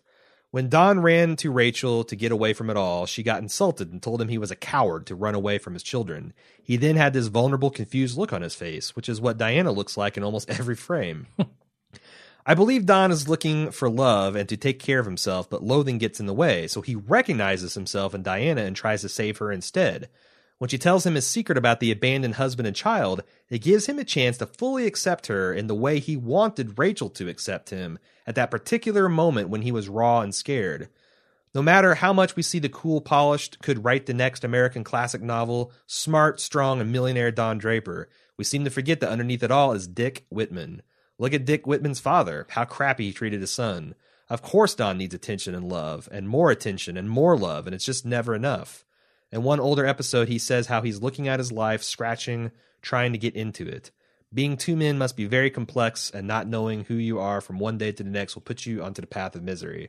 She also gave a deconstruction at literally every person that Don has had sex with, which is amazing, but it's way too long for me to read on the air. I just really wanted to thank her for that. And I loved him finding Rachel finding Diana just to recreate the scene of Rachel in the way he wished it went. And a lot of people have kind of been stretching for why he was so attracted and why he was so compelled. And I think that hits it. Because he is Diana? He is Diana, and he wanted Rachel to love him, and she recoiled in horror. So yeah, and I don't know. I mean, Diana in the end won't allow him to do that, yeah? Yeah, I mean, just like Don really won't let anyone get close and authentically love him, too. Yeah. I mean, he's not accounting for the other side of that. The loathing goes both ways. No, I mean, maybe he's too blind to see that he was nowhere near ready for anything with Rachel because of the way he was acting. Well, of course not. Yeah. And so that's reflected in Diana now being him in this relationship, and him, you know, basically she's rejecting him and saying, I don't want to be loved, get out of here. That's what Don was doing before, just unknowingly. Sure. Kevin D said the comment about Pima not being able to work or not being used to working with models who have all their teeth is a reference to high fashion models who would have their teeth removed to highlight their cheekbones and look thinner. I'm not sure if this is an actual practice or an urban legend, but as the industry demanded thinner and thinner fashion models, there was talk of women removing some of their molars to get that gaunt look. And then Kevin says, seriously? I don't. Does that even work?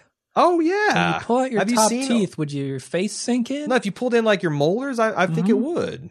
Right? Okay. They got to displace the cheek Maybe. fat. I'm sitting here feeling my I know face. we both are. This is a tactile experience. I feel like Betty and Glenn. And Kevin I'm feeling Aaron's face. He's feeling mine. It's a Daredevil moment. I want to feel your face like a blind man would.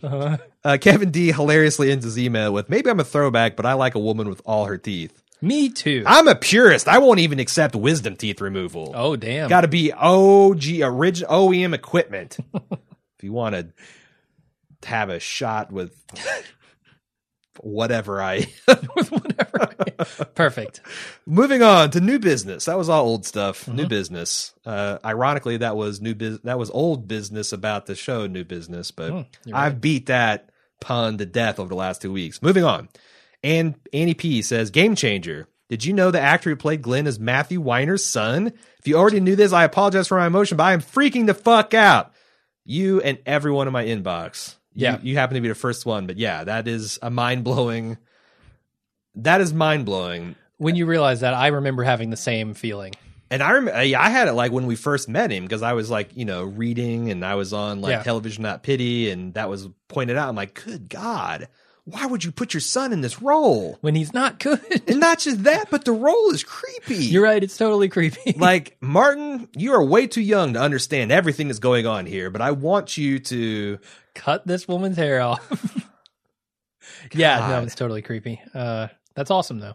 I was like riffing on the forums with people about like, is this Matthew Weiner's like idea of a joke?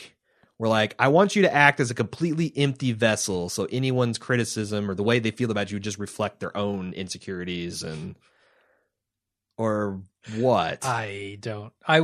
Man, doing that to a kid seems like a bad idea.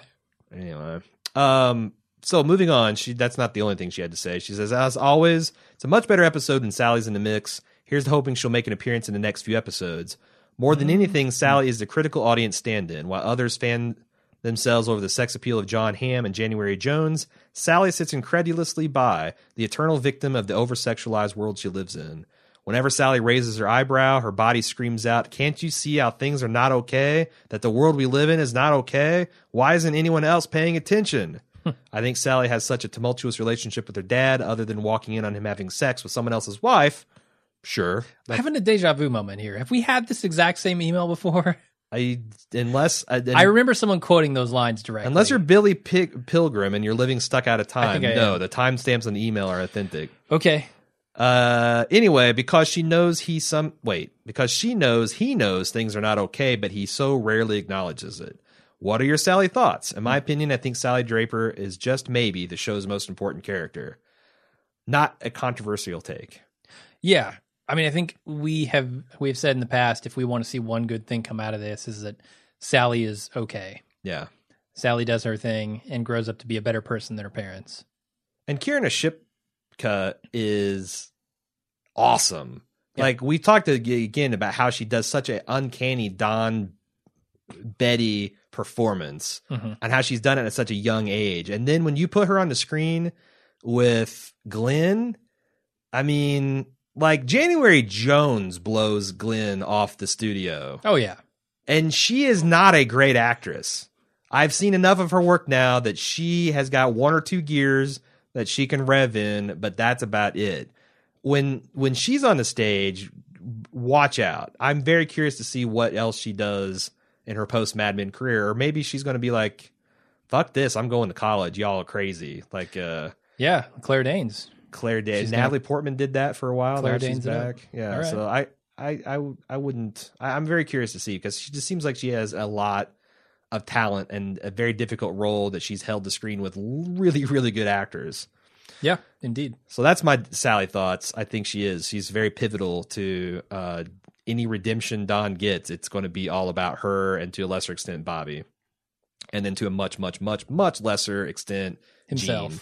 Poor Gene. Bobby's got at least got a plastic gun. He's running around with an egg beater like he knows what the fuck is going on. He's going to egg beat every bad guy to death. Drew says, "Hey guys, in pre-season coverage, Mr. Weiner said that every episode could feel like a finale." And he cites this article from Entertainment Weekly. "Do you guys feel like every episode so far is a finale for a character?" Then he gives some examples. Episode 1 could be Ken's finale. Episode 2 could be viewed as Stan and or Megan's finale. This week could be viewed as Glenn or Johnny's. If we're looking for people more important than side characters, I could see this even as Joan's finale. She might have finally found the right guy. Let's just stop there for a minute. I think that's an interesting thought, because this week is a little rough because I don't want this to be Joan's finale, and I don't know that Glenn is an important enough character, although maybe he is. He's been in every season, and he's been important to both Betty and Sally. And we're bringing around back to that original relationship. Maybe, could it be Betty's finale? Like, I don't need to see Betty again. Yeah. I don't know what else they're going to do with Betty. Like, I could totally see this being her finale. And she's fine. She seems happy. Her and Henry, and she did the right thing when it came down to the man-child, and it was kind of a nice scene as far as these things go for her. Maybe we're missing a boat, and it's actually Betty's finale. Yeah, if they didn't show her again, I'd be fine with that. Okay. He continues, she might have finally found the right guy. I was happy for her in LA, and then also nervous that the guy was too good to be true when he shows up in New York after the one date. But then he seems like he may be the key for happiness for Joan. What do you guys think? I feel like I'm very mixed signals with this guy. He has yet to prove himself. That's the thing. I'm like Joan. We'll see. We'll see. Matthew P said, "Want to get your take on this last scene of the series? Don Draper's, or as this idea as a last scene for the series. Okay. Donald Draper's funeral with almost no one there. The scene would be a callback to You're Born Alone and You Die Alone from season 1. Thoughts? Is this too predictable for the wiener?" I personally don't think Don is going to die before the end of this thing. But cosign. But if you want to go that route, that would be fairly fitting, I think. I don't know. I'm trying to imagine the people who would be there. Roger would certainly be there. I think Joan would be there. Well, if he dies like now, if he dies like... Well, yeah, if he dies 5-10 years in the future, this seems, I mean, and no offense, because I can't think of anything better, but it seems a little hokey to me. Like, I'm trying to think of how Mad Men would do this, where Don dies and he's a funeral and hardly anyone's there. But that's the thing. Like, I think the joke would be that tons of people are there. Because Don, like, all the Empty Suits and marketing would be there to pay homage. I mean, if he died like right in the middle of Mad Men history, Yeah. Roger would be there. Everybody from the firm. There'd be a lot of people, but how many people actually know him or care about him? Does Roger know who Don is? Really? It's a fair question. I wonder if his kids would be there at all. Yeah. If Sally would even be there. Yeah. Sally'd be there. I feel like she might be. Just because Sally broke down and cried because she cared with Glenn, and she's afraid she might send him off to war and never see him again. There's no way Sally doesn't go to Don's funeral. Yeah, I think she says these harsh things, but she must know that her parents care about her, or at least Don. Like I feel like it's a harder sell for Betty because she's been around Betty more, and it seems when Don gets a chance to help her out, he does. But like, I don't know. Would she be at Betty's funeral? Yeah, I think she would, just because that's like, yeah. I don't know where she stands with her relationship with her parents. It's very strained, but I don't think it's strained in the way that she doesn't show up. Yes, I feel the exact same way. I'm not sure. I mean, like I said, I think there's things Don and Betty could do to change that, and maybe a 4-episode span. But right now, yeah, I think she's at both of their funerals. Yeah. More to the point, I think Don goes to Betty's funeral. Don't think Betty goes to Don's. But again, I hate Betty. I think she's a terrible person. Mad S from New York City says, is this the first time Don has ever worn a non-white dress shirt to the office? He always looks like he's still living in the 50s and the early 60s while everyone else is changing with the times. And even though he still does to an extent, he still has his hat, etc. I see the blue shirt as a slight but significant departure. Also, what about the, Roger gave him guff about the haircut getting a little bit long. Let's see, the hair covering his ears. You can have that. It's getting a little mod for him. He's letting it all hang out, man. Different color shirt, growing his hair. My God. Where does this end? Face like the Wonder Years dad? I don't know. He could be right. It could be a not insignificant change in Don's demeanor. But he continues, I'm not sure what it means. I feel like he's not really progressing as a human in any other aspect of his life, which is all true enough. Also, I don't love how they keep introducing new characters with such little time left, even though it was far less egregious this week with Captain Pike.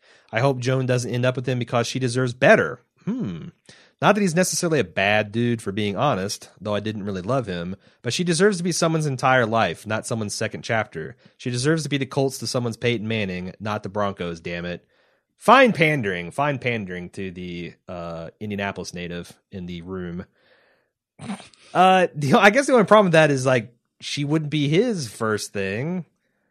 Like she's been through 2 divorces. Well, not that there's anything wrong with that, but I'm saying if you're analyzing this, like maybe it would be appropriate that they're both each other's second chapters. Yeah, and I'm wondering how much she wants. Like, how much is she going to contribute to that relationship, right? I mean, she's talking about how she has the job of her dreams. She's absent for her kid. Like, and Joan's wealthy. Like, she's very wealthy. I'm comfortable to say she's wealthy by New Yorker standards. Yeah. I don't think that's crazy at all. I just don't know how much. I don't know. She might be happy with someone who makes her their life. But I don't think she's going to make anyone her life.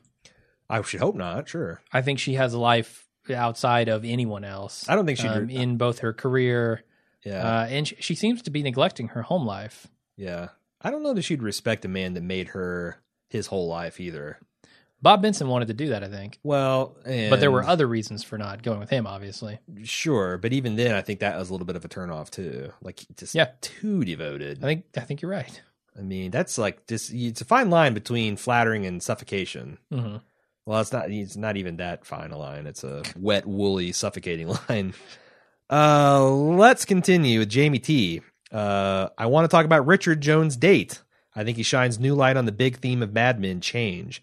It's remarkable to me that we saw a character change of his own will and not because he was forced to. Not a bit, and not with a little thing either, like a mustache or a wild sexual encounter. Though I guarantee he got one with Joan. Yep. He changed himself and consequently changed the course of his life. Maybe he'll renege later, but I'm accepting for the moment that he's serious about wanting to adapt to his new circumstances. I thought he was flexible. He declares to Joan, that's not how I saw things. I have a plan, which is no plans. but a plan to have no plans is an oxymoron, a self-deception. This serves as a snapshot of so many Mad Men characters. They think they're something that they aren't. They project one thing while doing whatever the fuck suits them. They swallowed their own ad campaign. The difference with Richard is he went home and thought about his laid-back veneer and what it actually was. I don't want to be rigid, he tells Joan. It makes you old. This episode often juxtaposed the young versus the old, but the most obvious moment was at the end with Sally, the young, beautiful girl whom Don believes can change. It's sad that he doesn't give the same advice to himself. Don is no Richard. He isn't brave enough to be. And doesn't that tie in nicely with Dick Whitman being a coward? With Don rejecting that persona, it's only when you face your faults that you can fix them. If Don breaks the cycle, I suspect Dick will play a part. She later emailed in a couple hours later saying that she realized that Dick is a short form of the name Richard. Yeah. Further showing the difference there. So what do you think of that take? I like it. It's interesting. I mean, the idea that having no plans is a plan is an interesting concept. Well, the fact that, and also that he's changeable in a way that Don doesn't seem like. Don sees that he needs to change and tries to make a change, but he can't make it stick. This guy's putting down roots. Yeah, and I mean, I'm trying to figure out where you land, like the carefree lifestyle, how rewarding that is versus this very planned out, ambitious, goal driven thing like Don has had. There are two different types of rewards at the end of those roads, right? Don is certainly seeing the one that he's been on. It's a very ambitious thing. He's seeing that the reward at the end of that road is not satisfying to him. Mm-hmm. Would he be more interested in the Richard type of lifestyle? Would he be more interested in the Dick Whitman type of lifestyle? Mm-hmm. I think that's what he has to explore now. All right. I'm with her. I think there's a lot to be mined from that comparison between the two men. Moving on to Lisa LL, our senior black correspondent. I like to call Trip L. I don't want to doubt Matthew Weiner because he definitely has the ability to blow my mind with an amazing episode when it appears he's been treading water. But these last 3 episodes of the final half season feel like Facebook. I'm catching up with people I was really into a long time ago. Oh, so Joan wound up with the rich guy. Yeah, and that Peggy. Always ambitious. Did Pete ever do anything with that rifle exchange to Chip and Dip for? No? Huh. Mm-hmm. The 2 things that caught my attention were Joan said she was divorced twice, so she must have been married pre-Greg. And when Mathis told Don about Lee Garner Jr. having the hots for him, Don seemed to realize Sal had been telling the truth and that he'd fired poor Salvatore for nothing. Of course, I'd rather see Sal, but it was something. That's another good wrinkle. Mm-hmm. I talked about there, but for the grace of Lee Harvey Oswald, Lee Garner Jr., go I. But yeah, also the fact that that's gross. But yet, to your other point, I question that too. Like, Joan was married. Did we know this? In season 6, episode 4, To Have and to Hold, there's this brief exchange with her friend Kate. I had to look this up. And this woman, Kate, who's married to this guy named Scotty, said something that Joan said reminds me of Scotty. And Joan said, well, don't marry him. That was the worst 6 months of my life. And then Kate said, you always did everything first. Yeah. So apparently she had a 6-month marriage with this dude, Scotty, who is a douche. And okay. Somehow we all collectively forgot that. Yeah. So there you go. Jake from Tallahassee said, I'm not digging any of these relationships for the final run. Peggy, Joan, Don, meeting new people within days of meeting them. They're already ready to make life-altering choices for them. Peggy, hello, dropout lawyer, let's go to Paris. Don, hello, waitress, I'm divorced and I'm ready. Joan, hello, retired guy I just met. I'm open to you being part of me and my son's life. This seems extremely out of character. Don and Megan did not happen in one episode. Even Don and his surgeon's wife built over a few episodes. What are your thoughts on this? It's happened to 3 characters, so there has to be some kind of theme here. Finale symptoms? I don't know. Like final season symptoms?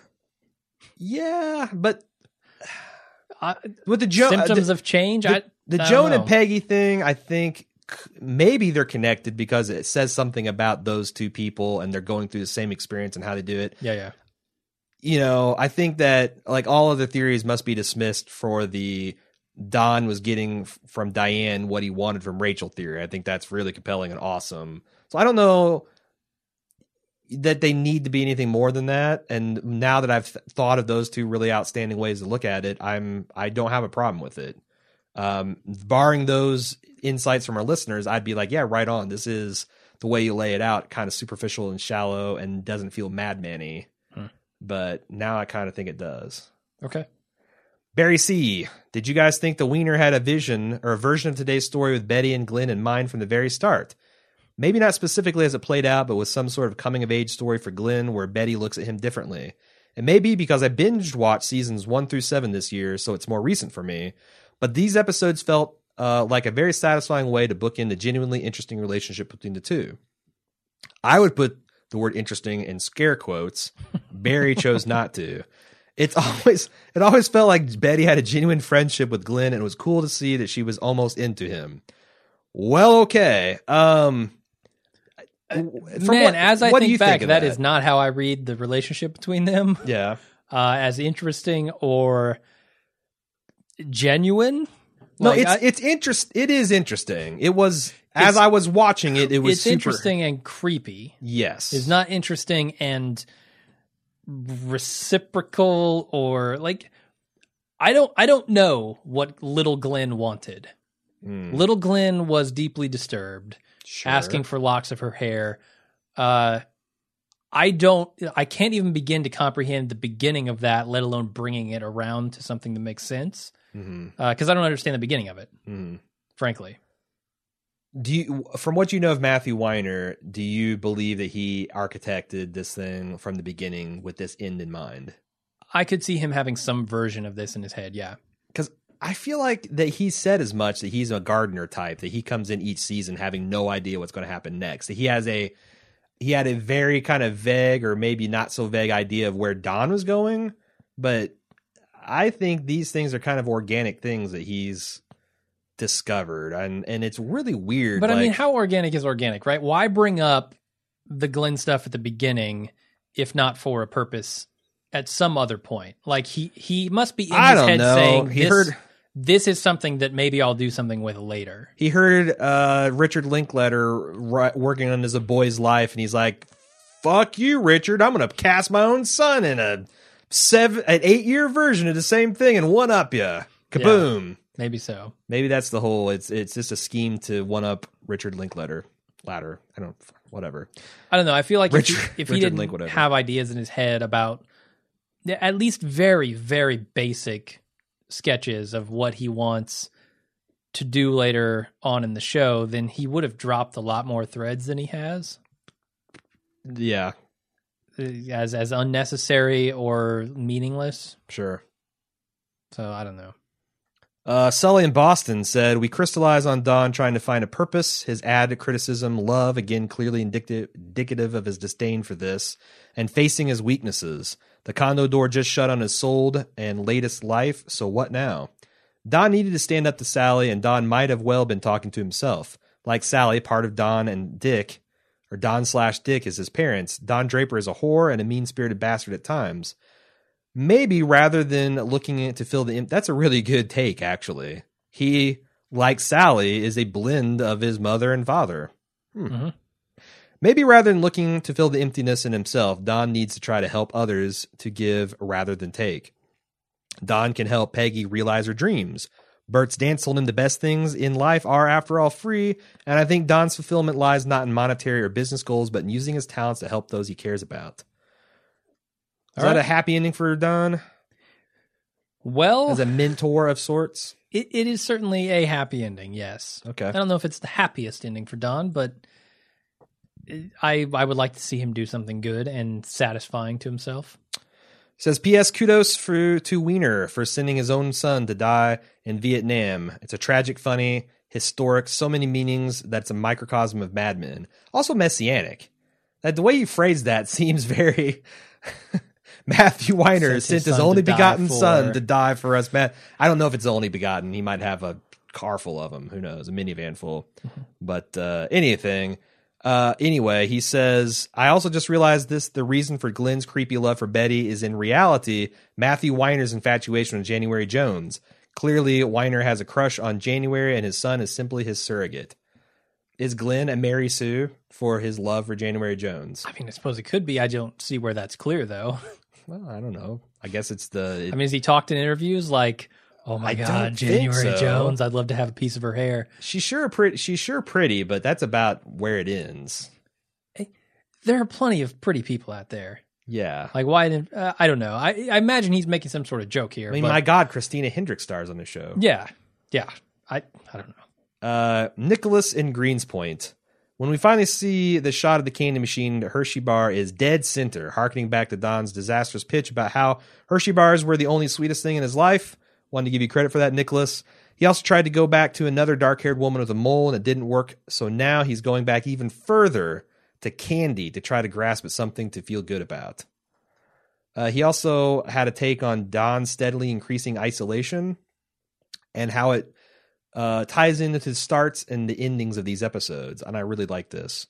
The end of each of the 3 episodes has been a shot of Don with less personal attachments and possessions than he started with at the beginning of the episode. Okay. After a brief intro at the ad pitch, the first episode started with Don surrounded by girls and Roger in a diner, and ended with him alone in the same diner.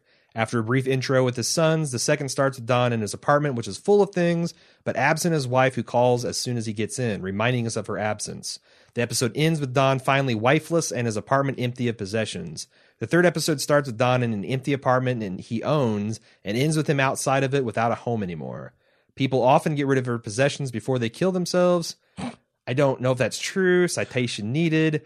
But we'll go with it. It seems unlikely that Don will be able to throw himself off that balcony of that apartment now, but it seems like it might be headed towards that. He's increasingly unable to deny the emptiness of his own existence.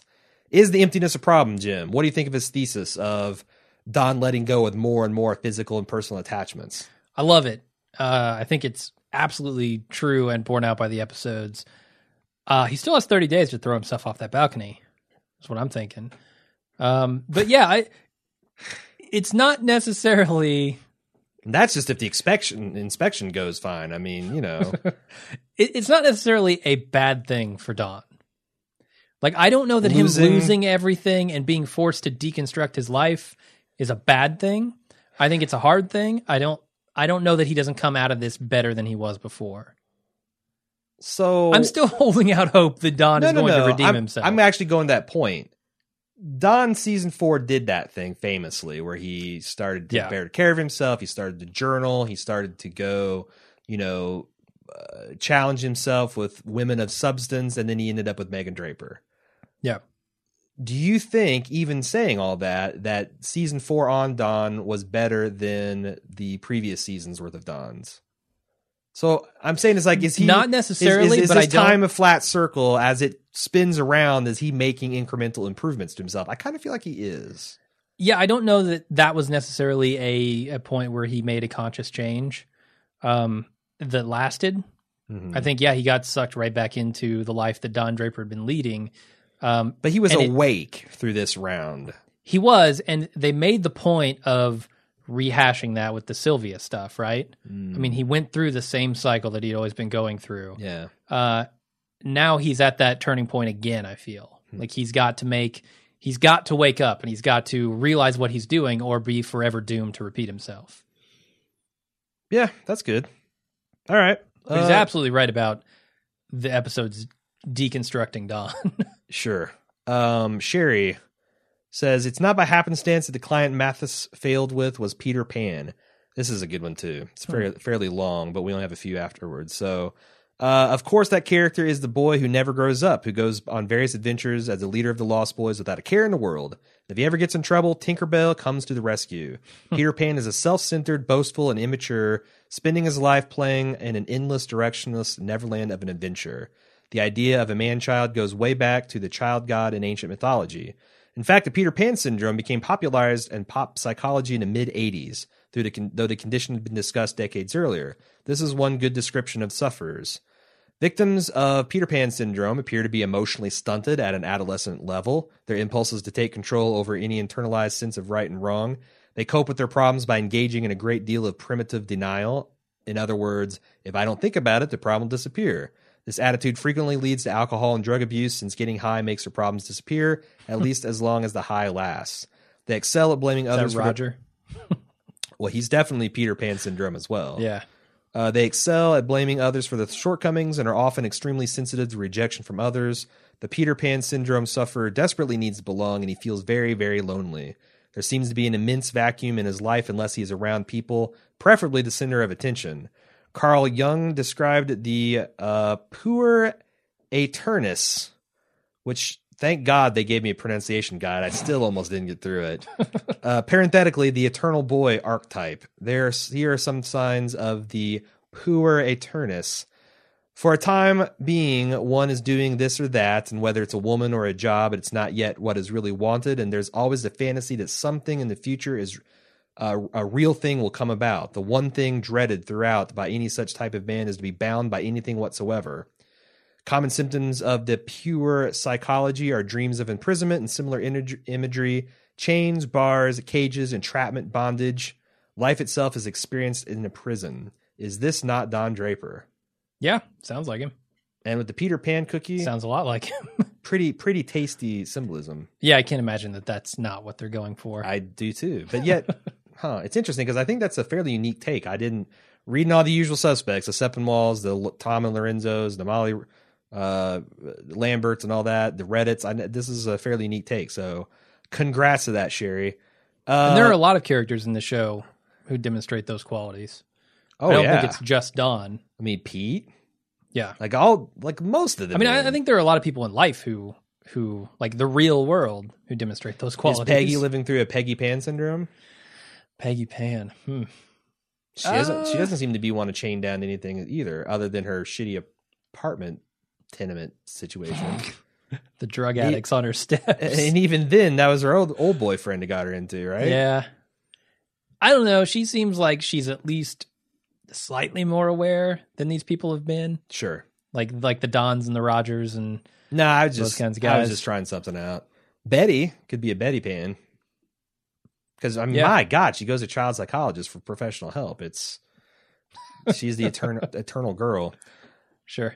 Liz G said, are there any characters that you haven't been around in a while that you'd like to see again? Do you think we'll be seeing other new people? This is awfully early in the relationship to be asking questions like that, Liz. We already saw Megan, her mom, and Lou, to name just a few. Anyone else we need to check in with before the season ends?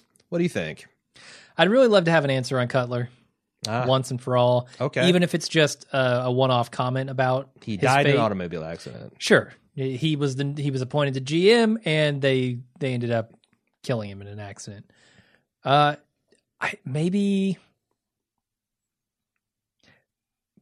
don't know. Ginsburg got carted off to an insane asylum. I don't think we'll see him again. I don't think we're going to see him. I don't think we'll see Bob. Who was the douchebag with the facial hair and the pipe that was early seasons, like one of the account dudes that were palled around with Ken and Harry?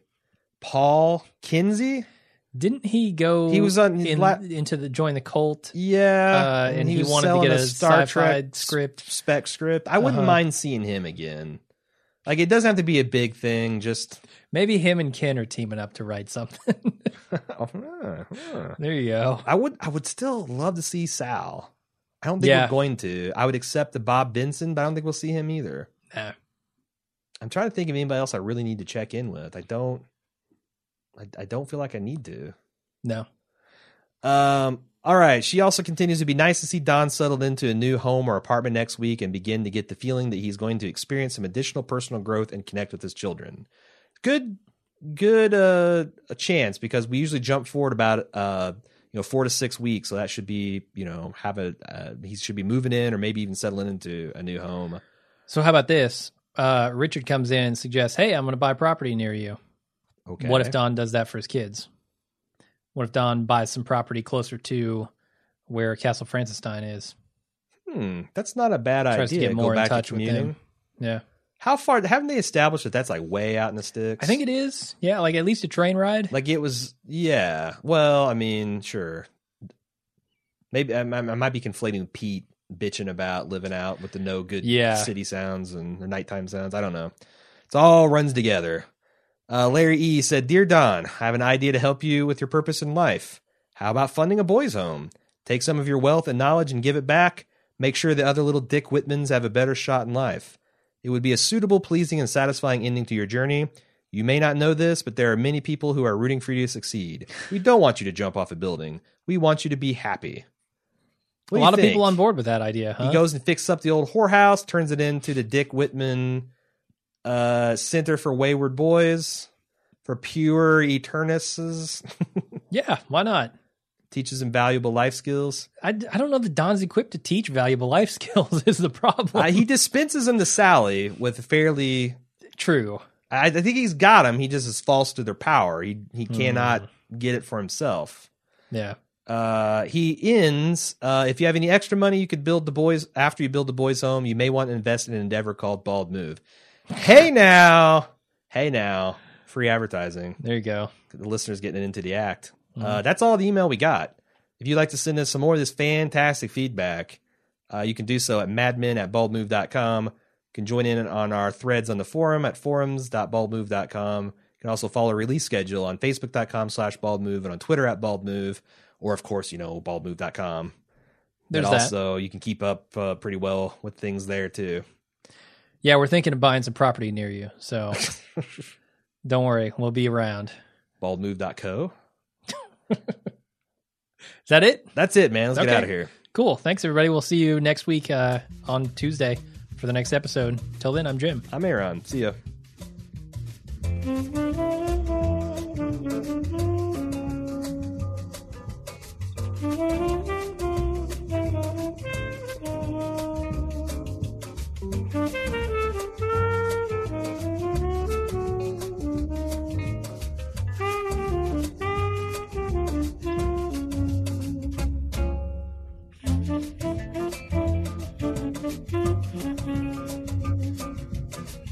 Thank you.